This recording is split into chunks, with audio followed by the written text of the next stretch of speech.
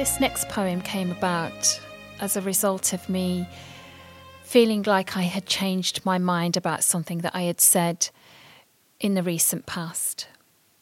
And it wasn't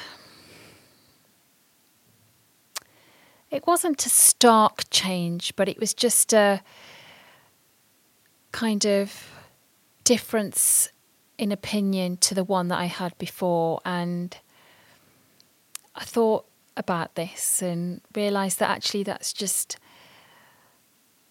how we evolve as human beings, isn't it? You know, we learn things, new things every day. And that's also a sign of growth and a signal of going past your comfort zone in some cases.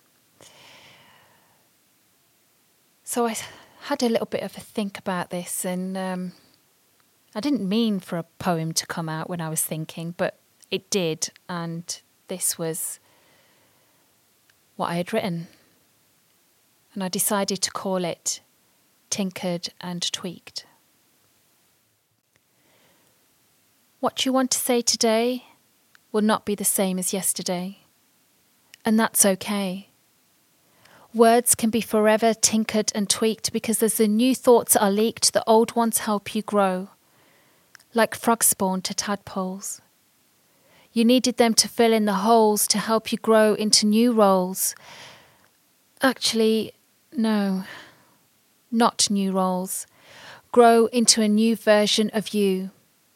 Consistent iterations, small mitigations, new realizations, marginal gains.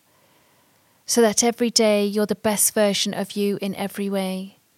Because tomorrow, new changes slay old notions today.